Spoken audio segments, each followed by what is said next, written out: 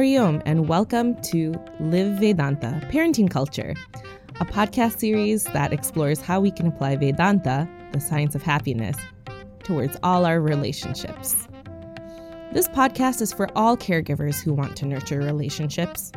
So this applies to all parents, parents-to-be, teachers, uncles and aunts, and grandparents. The content for the upcoming episodes are from the weekly Parenting Culture community, and specifically the discourses by Sri Vivek Gupta, the spiritual guide of Chinmay Mission Niagara.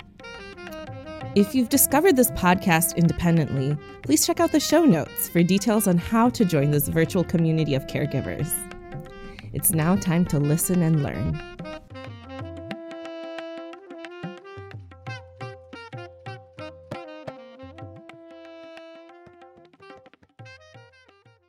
If you're focusing on effort, let's say with schoolwork, if success for school is the amount of effort you exert rather than your grades, for example, that could be implemented as, okay, every day when you come back from school or whatever it is, for this X amount of time, you're working on homework.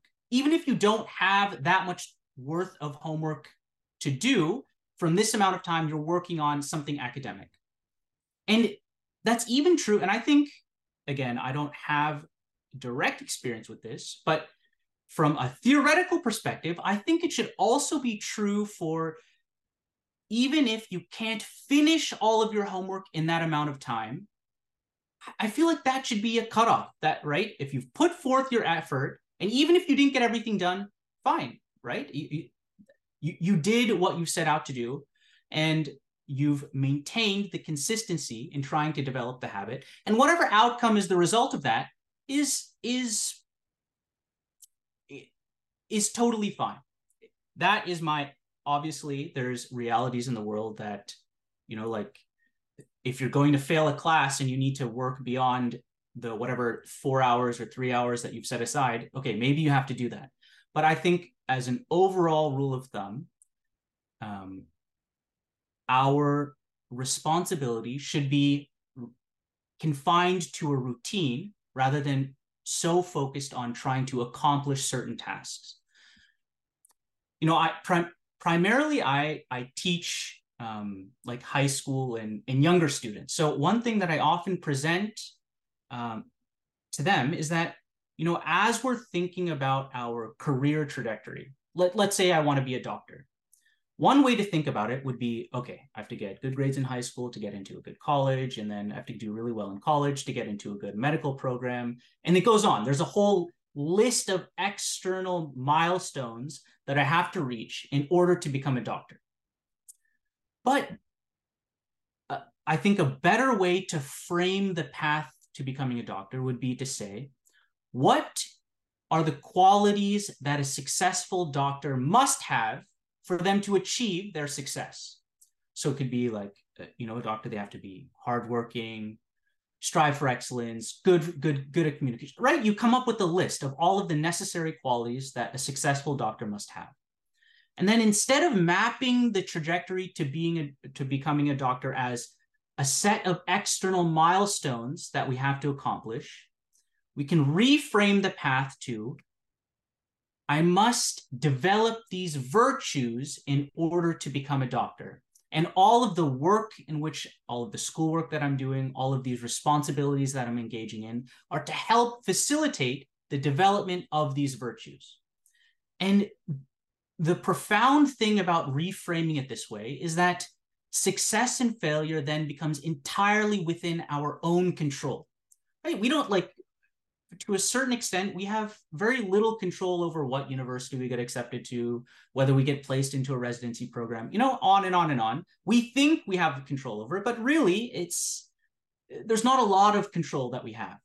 And that it's that lack of control that manifests itself as stress in our lives. So to reframe any pursuit to be for the purpose of developing virtue, it seems like a much, a way in which we can help reduce the anxiety and stress surrounding school and academics and our future.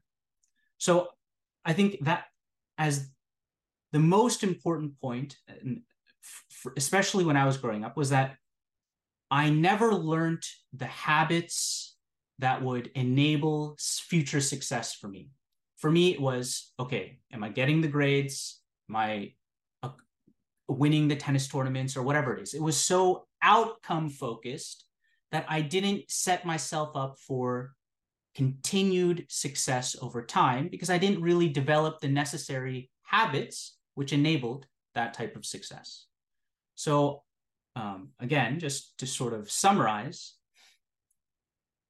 whenever we're trying to instill responsibility, it seems like the strategy which we should focus on would be to focus on helping the child be consistent in their routine rather than focusing on whether they've accomplished or achieved the outcomes that they hoped to see. Okay. I think the next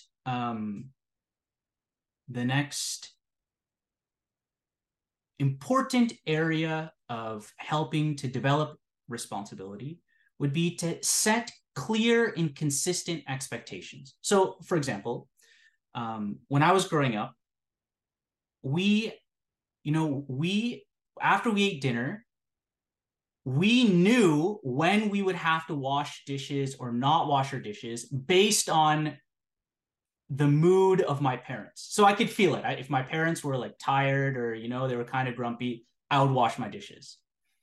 But if I knew that, we were just laughing, I would just leave the plates in the sink and I would just go on my way. And my parents would wash my dishes for me. So I was like playing this game of, okay, this is only my responsibility whenever I know I can get away with it or not get away with it, rather than a clear and consistent, framework of, okay, look, after dinner, it's your responsibility to wash your own dishes. That's the rule all of the time. So I think that type of clarity and consistency in terms of what our expectations are of our children should be made very, very clear, instead of this guesswork of, okay, do my parents want this? Do they want that? It just sends the wrong message. It's more like, how do I walk the path of least resistance? And that then becomes my own philosophy in life of, okay, how do I navigate all of these responsibilities so that I can put forth the least amount of effort and still get what I want? So that's entirely the wrong message which we're trying to instill. So that, I think, is the second point: clear and consistent expectations. And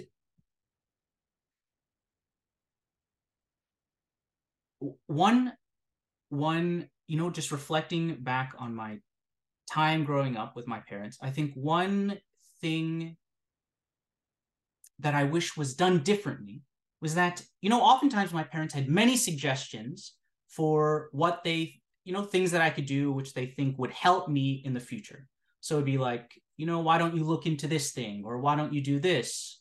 And there were so many suggestions, but that was the extent of the direction which I usually got when it came to trying to work on those things. There was no real, okay, if this is what you suppose. So one thing my parents often told me was, why don't you try and find an internship somewhere? We have so many friends. Why don't you ask, this person or that person if you can shadow them or something like that? And to me, from my parents' point of view, that's such a simple thing. Just pick up the phone, call them. If you ask them, they'll say yes, and you can go. But for me as a child, that was a very daunting task that my parents have presented in front of me, to call someone who I don't really know them that well, to ask them for a favor, to go into a totally new environment, like an office environment. So to have that type of expectation that, okay, I gave a suggestion, but then there's no direction afterwards. There's no, essentially the point I'm trying to make is that when we're setting a goal, both, there's a mutual goal that both the parent and child can agree upon. There should be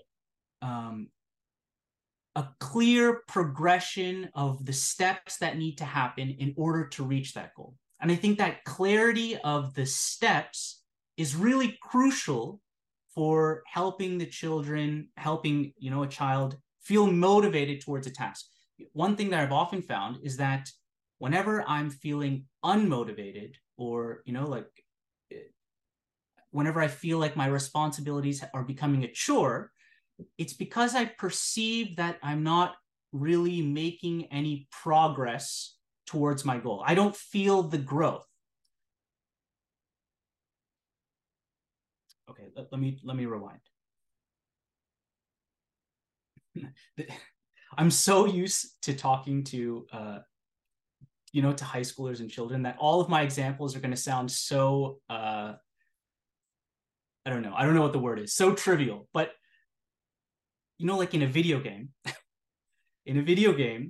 one of the things which makes video games so engaging, so addicting almost, is that there's this instant reward system. As soon as you exert effort, you see the immediate reward, right? Like your character levels up or whatever, you get this new item or whatever it is. And I think the same is true, and that's what motivates the gamer in wanting to play more and more and more, is that they can clearly see the growth and the results of their effort. So a problem, I think, that we have in the real world when it comes to fulfilling our responsibilities is that we have this responsibility which really only manifests far in the future. Or, even if it's at the end of the year, whatever it is, whether it's grades or whether it's getting into schools or whatever it is, typically our responsibilities, our goals are set, that in a very distant future. And it's hard to feel motivated when we feel like there's still so much left to do and we're not really making any meaningful progress towards that goal. So I think what's key is to set milestones which are much more which are much easy, almost like a daily milestone that could be hit or a weekly milestone that could be hit, so that we feel like we're actually making progress towards this really lofty and faraway goal. And I felt like that was one area in my childhood which was, kind of lacking. It was, go do this. And then I was off, free to try and pursue it however I could, but I had no real direction of what was required in order to do that. Okay. So first was focus on effort rather than outcome. Second was clear and consistent expectations with a framework on how one can take small steps to achieve those lofty goals. Okay. And the last is, and we sort of touched on this in the beginning, and I think is probably one of the most challenging parts of parenting, is to allow room for failure. And, I think some children, like me, for example, especially, I don't think there was a single thing I've ever learned by my parents just telling me. Like, I don't know how many times my parents have told me, don't procrastinate. No matter how many times they tell me that, I still procrastinate, right? And there's just, I think for some people, they can only learn by facing the sorrow that's resulting from their bad behavior. And it's hard to see your loved ones go through that kind of sorrow, but sometimes it's absolutely necessary in the only way which can actually result in changes in behavior. So I think that's really important and something that parents can really struggle with. Like, I still remember, and even all the way up to high school, I would procrastinate for anything, any project. I'd sit there the night before. I'd be like, cutting out paper and making posters, and my mom would see me, and I'd be like, oh, I still have so much left, and I'd have this huge amount of work that I had to do all night. I'd be up all night. So my mom, obviously she'd be feeling bad for me, so she'd come and she'd help me, and we'd just be sitting and cutting together and doing the project together. And while I definitely appreciate her help, and any project she helped me with, I always did really well, but I feel like maybe that wasn't the right thing to do. Maybe it was, look, you put yourself in this situation. This is what happens when you don't procrastinate. You think that you can get it all done And I continued to think that because my mom was sitting there helping me. But in reality and in the real world, if you procrastinate like that, you won't succeed in whatever it is you're trying to do. And I really didn't learn that lesson. All I learned was that it was terrible the night before a project. So actually, all I learned was that doing projects was terrible. So that it really just made my propensity to procrastinate even more, right? My association with projects now was it's a huge chore, it's staying up all night, it's doing all of these tedious things all at once for hours and hours and hours, rather than, maybe it's not that bad if you just do like 15 minutes worth of work every night.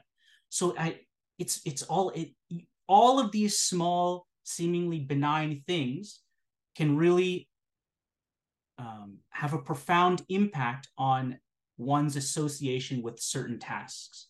So it's like, maybe I should rewind. I think one of the keys for encouraging children to be responsible is that there should be a positive association when children are being responsible. It shouldn't be treated constantly as this chore that we have to do every time we have a responsibility. It's always a negative association. And that was my whole childhood. Any responsibility I had this automatic negative association, even if it was a small thing. And I think that if we can work on changing the types of experiences a child has while they're engaging in their responsibilities, it can go a long way. So maybe it's like one thing that this is totally ideological and theory, and I have no actual experience in this, but in this idealistical future that I have with me growing up with my son, I was thinking, wouldn't it be fun if I called Rudra's classmates over, and they all worked on a project together in our house, at whatever. And it could be like a fun thing instead of a play date where they're just playing video games. Like, why don't you call them over? It's a weekday. We can all do our homework together. You and your friends, and we'll cook you dinner, and it'll be fun, right? After you guys finish your homework, you guys can play. So at least there's some positive association with engaging in that kind of work. And again, maybe that's not practical. Maybe it's totally idealistic. I have no clue yet, but will be determined in some years. All right. Okay, last point I want to make, and this again is just coming from my own personal experience. I think, and I see this a lot with high schoolers also, is that whenever someone is feeling unmotivated or dejected, or they're struggling with tamas or lethargy, that it's that tamas is like inertia. It takes a lot of effort to get them to move and to do things. I think one of the root problems to tamas is that there's some addiction that we have or the child has. So like, for example, when I was growing up, homework always seemed to be the worst thing in the world because it pulled me away from playing this one computer game that I was obsessed with. So, any free moment I had, my mind was always on the computer game or whatever it was. And I think that it's that, whenever we're engaging in whether it's video games or things that we really like to do, there's a lot of dopamine that's released in the brain. So if you're constantly used to that, that overstimulation of the senses, then whenever you have to, like read a book or to do anything hard, it feels that much harder because you're already so used to such extreme stimulation in the mind. So it makes those tasks even more horrible to engage in. So I always found that, whenever we came back from India, for example, where I didn't have my computer, I couldn't play the video game. As soon as I came back, doing schoolwork was so much easier. It was like, wow, reading this book isn't really that bad. It's not as bad as I thought it would be. But then as soon as I started playing the computer game again, slowly, work would be more terrible. It's more of a chore, more of a hindrance, more of the thing which is keeping me away from fun. And that became my only association with any type of responsibility is this is the problem that's keeping me away from doing something that I find actually enjoyable. And these addictions, especially with our devices, are so pernicious, and they create all of these really, really subtle effects. Even when the game is off, or even when we're not using the device, my mind was still there. It never left. It was, okay, let me read this really fast so then I can go play. So it was always in my mind. And I can't really say what the solution is, but I feel like if we've observed that in a child, I always feel like one of the root problems is some form of addiction, and whatever it is. And if we can have some time away from that to sort of reset and realize our independence from that object of addiction, then everything else sort of falls in place. All right. So, I went overtime. So I think now we'll shift to our dynamics section class.